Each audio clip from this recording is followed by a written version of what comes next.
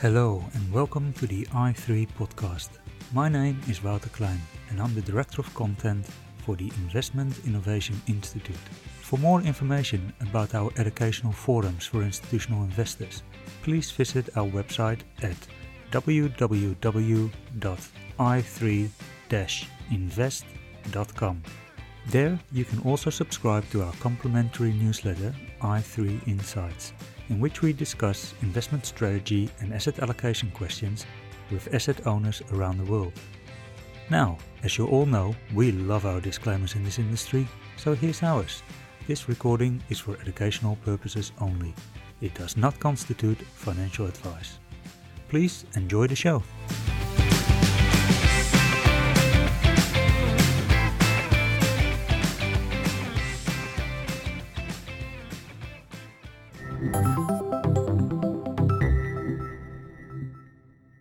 Welcome to the i3 podcast. I'm here today with Stuart Brentnall, Chief Investment Officer of TCorp, the asset management arm of the state of New South Wales.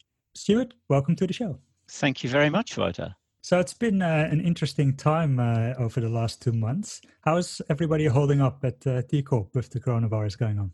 Well, the answer is well, thank you, Wouter. It has been a very interesting time. Overall, people have done really well. We've a small and a close-knit team at TCorp. We're all working in the same building on 2 floors, and we've just moved into that building, which means that we've had excellent new technology, which has allowed us to work remotely very easily and seamlessly. There's a clear operating model in the investment team, and that's also working well. It means we're communicating with each other very regularly on portfolios. They're doing what they're supposed to do. We can continue to maintain the daily functioning of these. And we've done a lot of communication with clients who are, I won't say happy with what's happened in the markets, but they're content that funds have been run daily and the portfolios are behaving as they should be. Yeah, well, I'm glad it's all going well. Let's start at the beginning. Can I ask you a little bit about how you got started in investments? Yes, certainly, Wouter. When I was in university, I actually wanted to be a pilot. And I'd already trained as a private pilot and had my license. My father was a commercial pilot and had been for many years, and flying fascinated me. But that was at the time of the oil shocks, and joining an airline was impossible. So I decided that I'd get a flexible qualification, so I became a chartered accountant. One thing led to another, and I came out to Australia with Deloitte. I did some really interesting accounting investigations with Deloitte, and in fact, my first boss, while I was seconded to Clayton Utz, the law firm which was doing a piece of work for CSR that related to their blue asbestos business from the 1960s, was Julie Bishop, who ran the Perth practice. I really enjoyed the forensic and accounting analytical work, which I'd done for a few years, and that led me to join Schroders as an analyst in the equities team, and that's where it all started. I stayed with them for nearly 10 years, joined QIC for 2 years running international equities, researched European banks with Goldman Sachs for 2 years in London, and more recently did 5 years at BT and 8 years at ANZ. And now I've been at TCorp for 3 years. Yeah. So you have had a very interesting career. Can you tell us a little bit about some of the more memorable projects that you've worked on before you joined TCorp? Sure. If we go back to Schroders days, first of all, not long after I joined, we were awarded a $300 million mandate. And in the 1990s, that was pretty large, from the Dutch pension fund PGGM. It was in 3 parts. One was an Australian one was a Singaporean mandate, and one was a Hong Kong mandate with the rest of Asia. Running that was very interesting, working with Schroder colleagues across Asia and working very closely with different parts of PGGM to really understand their portfolios and their needs. After Schroders, I joined BT and took on the mandate of internalising their multi-manager funds with a small team, in fact, including Adrian Troller, who now works with me at TCorp. Multi-manager was a core part of the distribution and advice offering for BT.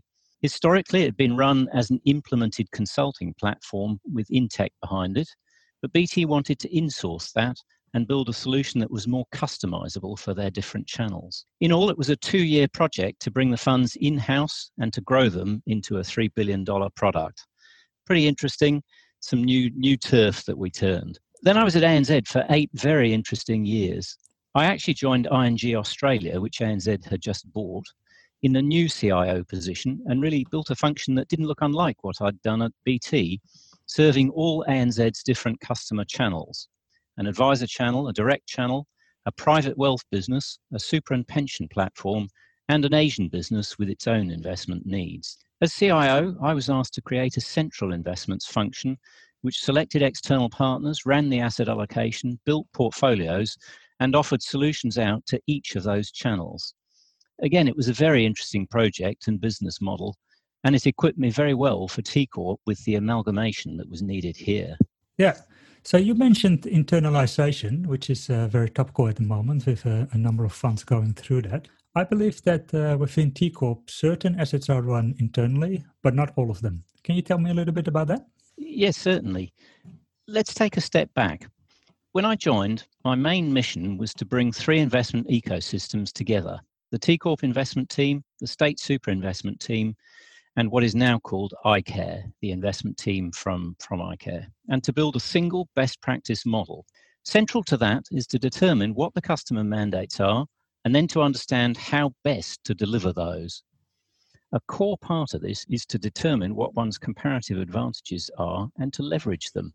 At T Corp, we have two: the domestic cash and bond team and the real assets team, which we inherited from State Super, who had run unlisted real estate and infrastructure assets in-house for some time. We've continued investing in those two parts of the business, where I think we still have a comparative advantage and where we can bring highly customized and ultimately better risk-adjusted return solutions to clients.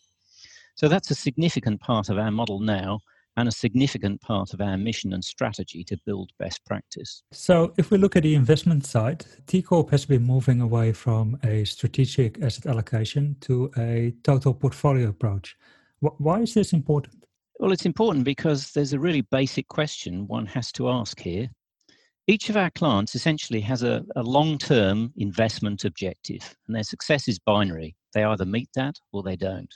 So the question: how can we build an end-to-end investment philosophy, process, and model that fully aligns with our customer objective? This involves a few things which are simple to talk about, but not so simple to build.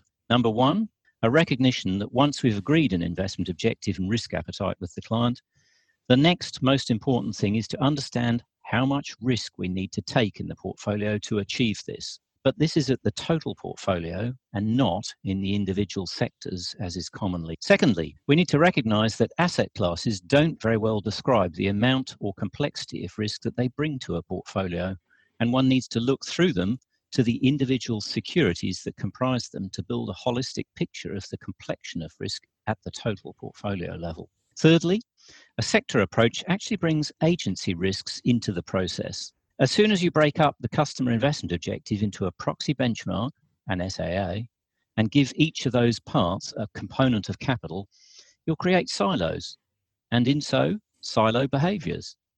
You've created a set of sector benchmarks that don't have much alignment with the client's investment objectives.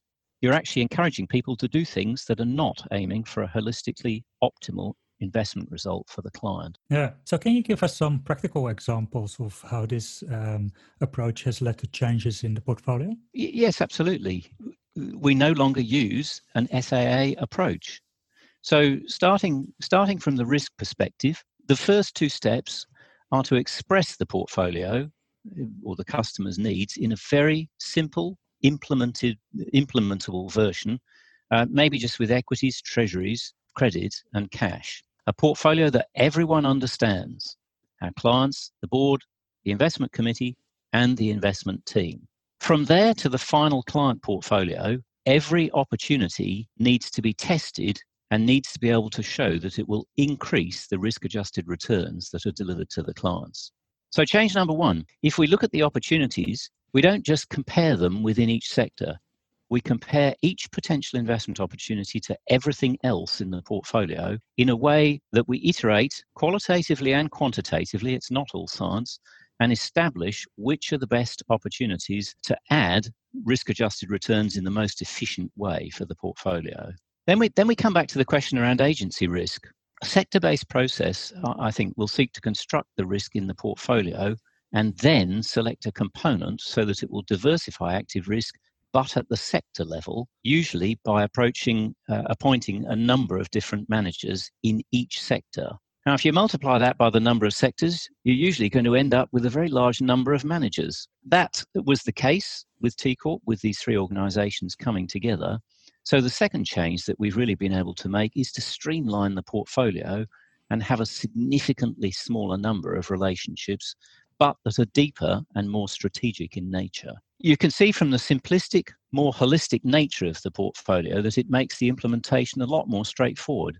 So there are operational efficiencies, investment improvements, and ultimately there are people and culture improvements because the entire team is working together to achieve the same thing. Yeah, so in this new approach, I also understand that you take equity risk as the starting point of assessing every investment against. Is that right? Look, essentially it is. We ask two questions. How much risk do we need to take, and what is the complexion of that risk? There's a reality to life here. To harvest a return above cash, we need to take risk. Now, once we've thought about that, we quickly get to the conclusion that equity risk, it is actually equity risk that dominates in any portfolio. It dominates the risk in that portfolio. It dominates the returns that that portfolio delivers. Equity risk, therefore, is an extremely logical starting point to model. And we ultimately work out how we deliver the returns we need by virtue of doing that first, and then understanding how we can diversify that equity risk with other forms of risk that pay off differently. So you mentioned earlier that this has also driven a little bit of change in the culture of the organization. How was the new model received, and was there a bit of pushback as well? I think that's best described by saying it's been a journey, not an event. Look, it's changes rarely get everybody's approval at the start line. We humans really weren't built for change. And when you look at the engagement around the process for change, we're always going to have people with different styles. I think you can divide these into three. Style one is a high risk appetite supporter who absolutely gets what the motive is and what one wants to do. They support 150% and they're agnostic to the discomfort that it's going to cause them along the journey. Style two, the vast majority of people, they understand the change, they're inwardly supportive, but they're a bit nervous and anxious about what it means because they don't know what the consequences will be for themselves. Nonetheless, with the appropriate engagement and support, communication and encouragement, they'll come on the journey and they'll help the change to the new model. There are a few people who are skeptics and who make the journey a little bit more difficult, but that's the reality of life. Change management's never easy. Humans are probably the largest part of it, and a cultural approach to change is absolutely essential, and that's really how we've approached it at TCorp. It's been 3 years. It's been a long journey. We're not yet complete, but we're in a much better place now. And I think we have broad understanding and therefore endorsement and support of all our different stakeholders, the executive board, the board investment committee, and clients for the journey that we're going on. Yeah, change is always hard to accept, I think, for some people. But it also, the changes that were made within TCorp have created a completely new structure where there are 7 different teams responsible for different parts of the investment process. So how does this model of those 7 teams help in the total portfolio approach? By aligning and streamlining, Wouter, let's go back to my point about agency risk. What we've sought to do is to change the structure so that there are still teams, but that they all have extremely clear functions and they're all aligned to that single client investment objective. So we ultimately have the maximum probability of delivering that objective. Whether it's the client advisory team that engages with the client, does the risk appetite work with them and agrees on the investment objective, whether it's the portfolio construction team that's putting all the bits together, or whether it's the partner selection team that's responsible right across the sectors for selecting our external managers in a completely consistent way, or whether it's our stewardship or implementation functions, they all have a very clear purpose, but they all work together and are aligned with what the customer's trying to achieve. You mentioned you look for more strategic relationship with managers. Now, I think that model of strategic partnerships came out of the US with Texas Teachers, but people seem to have different interpretations of that model. Can you tell me a little bit about how you look at partnerships? Look, I look at this with a rather simplistic lens in mind, perhaps to say that the best way of operating a strategic partnership is for each side to be really clear on what their proposition is and what their contribution to the relationship is going to be. We look for partners ultimately that are able to put themselves in our shoes and to absolutely understand our mission and mandates, our clients' risk appetites, and ultimately the constraints that we face, so that they can help in the most contextually sensible way. Looking at that single client investment objective, look, it's not always easy for organizations to do that. Sometimes they're quite narrow and only offer certain capabilities. Sometimes they might be very large, but have historically operated on a siloed product basis rather than a customer one. Increasingly, we're finding now that organizations are accepting the challenges that I've outlined and really seeking to have that broader and deeper relationship with their clients to quickly identify and access all of their different capabilities and make it as easy as possible for the clients to access them. And for that to be able to be done in a coordinated way, so that there aren't too many touch points and not huge numbers of people on either side of the fence. Yeah, so T Corp has become a very large organization, around 100 billion in assets. And often when organizations become this large, for practical reasons, there is a bit of shift into more passively managed strategies. What are your thoughts on the split between active and passive? So firstly, yes, you're right. We're an organisation that manages around 100 billion, even after events of the last few weeks. And this does present challenges that smaller organisations don't face. We simply can't be as nimble and dynamic in moving money around asset classes. However, that in itself is not a condition where one should immediately say, let's move to passive, it's all too hard. Our mission is to provide customers with the best post-fee risk-adjusted returns that we can. And it's important to get a really clear lens on that and to combine that with the point I made on comparative advantages. The start point may be a relatively passive portfolio, but if we can do better than that, we should, and we should try really hard to. In the portfolios at the moment, a very significant part of our capital is active. So we look really hard for the parts of the market that are inefficient and where we feel we can enter them effectively and where we have a clear understanding of how to exit them effectively as well. It's really important to look at this in both directions because we've actually not just got to be able to identify where there are active returns, but we've in fact got to be able to harvest them. So the transfer coefficient has got to be low. Some of this actually involves sourcing assets in an advantaged way from our peer group. So I'll give you an example of that. We've made several purchases from Canadian peers in the industry over the past 6 months, where both sides have approached a transaction deciding they don't want to go through public auctions.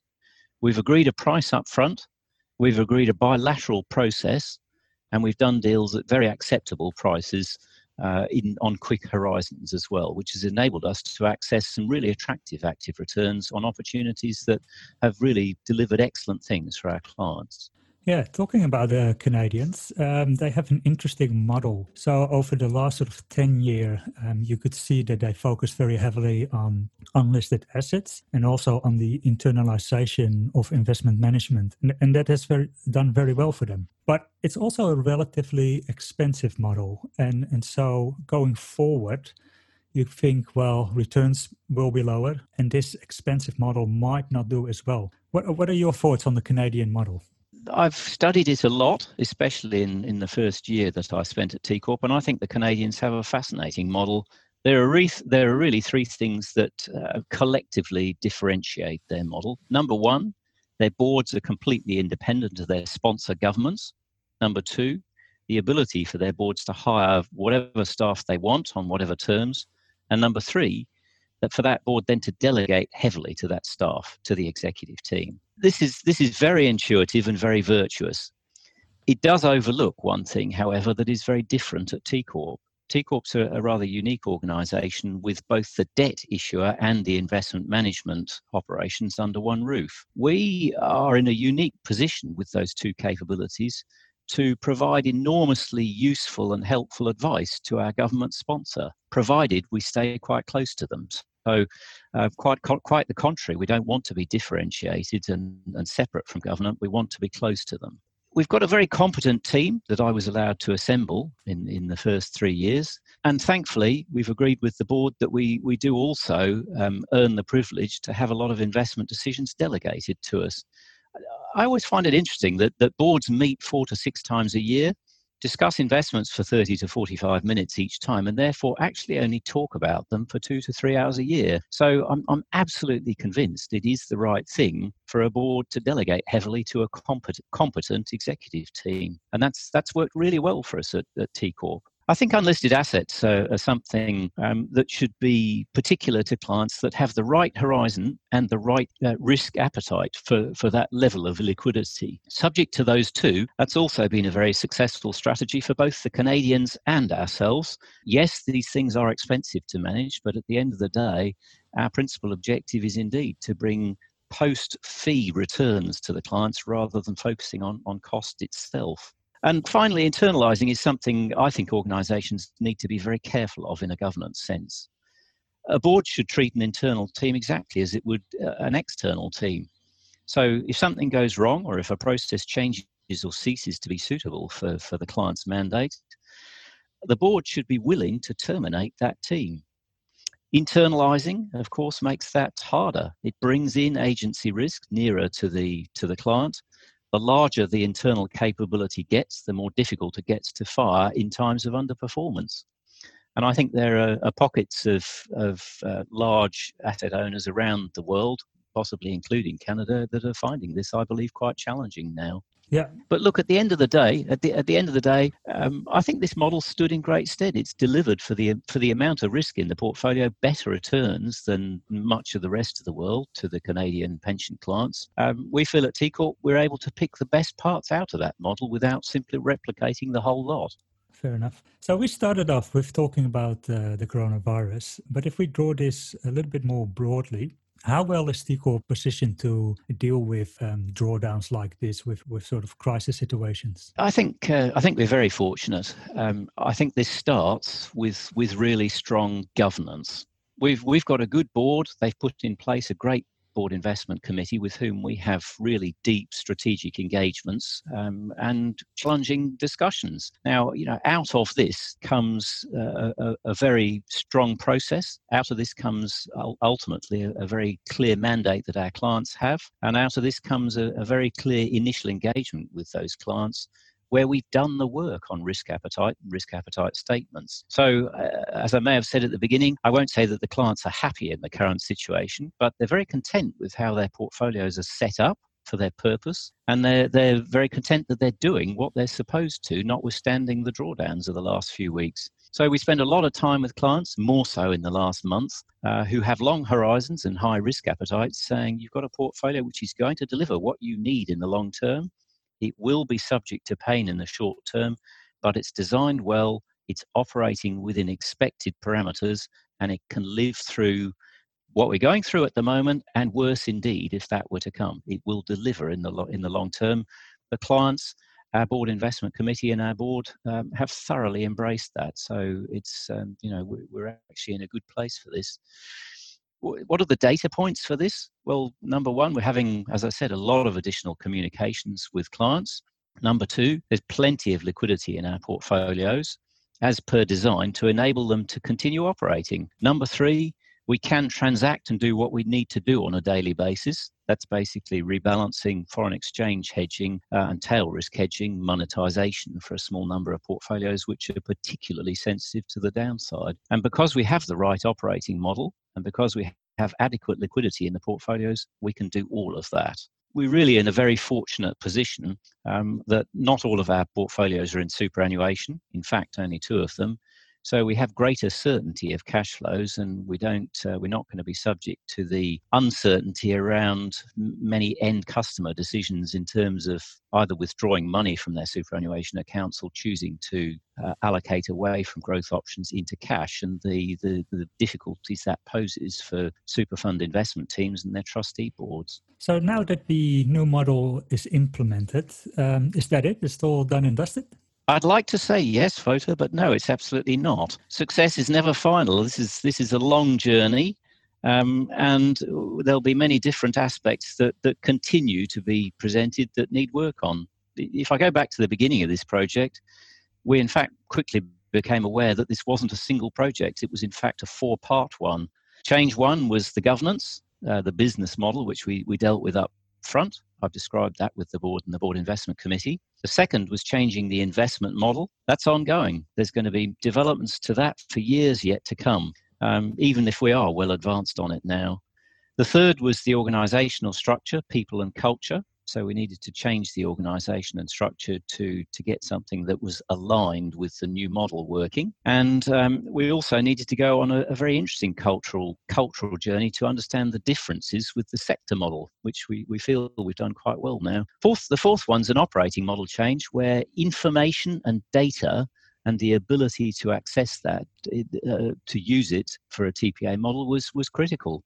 And completely different from what we previously had. We've relied heavily in the past on custodial information and Microsoft spreadsheets to help that, to complement that. But really, we need much deeper and richer information to operate that TPA model. So we've now installed the BlackRock Aladdin system, which basically enters every single investment security that we own, generates a very enriched set of data, which we can cut and dice in many ways, and allows us to reflect the portfolio both through a capital lens and a risk lens in ways that we couldn't possibly have done before. So, that too, it's just been installed. That was done after we had just gone remote.